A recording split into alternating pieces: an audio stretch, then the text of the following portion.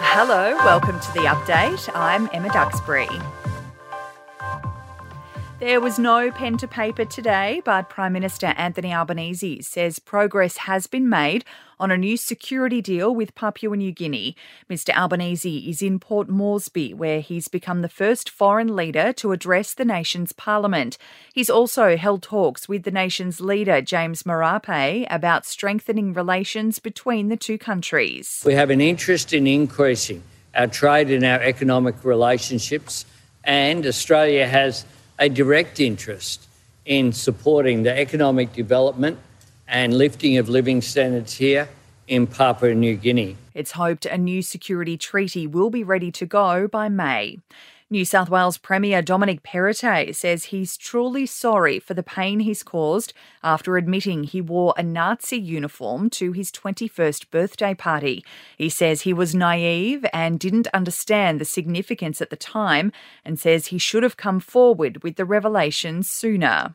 There's been certain moments, certain events where I've thought of raising it and I didn't and I should have. He has apologised publicly and privately to the Jewish community.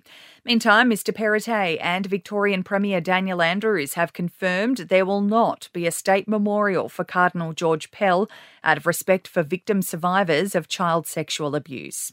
A second report in as many days is highlighting the surging cost of renting in major Australian cities.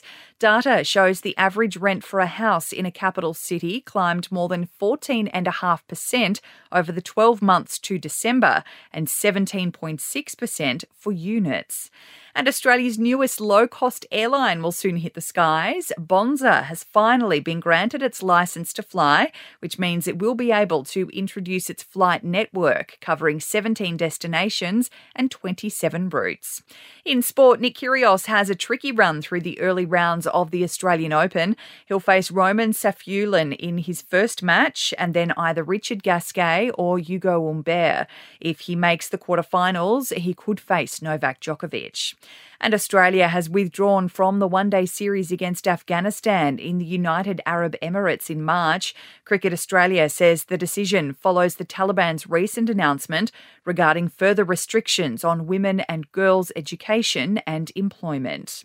In entertainment news, Rita Ora is back with a new single and it's set to drop on Wednesday. The singer sharing a topless pic while announcing the date of the new track, You Only Love Me.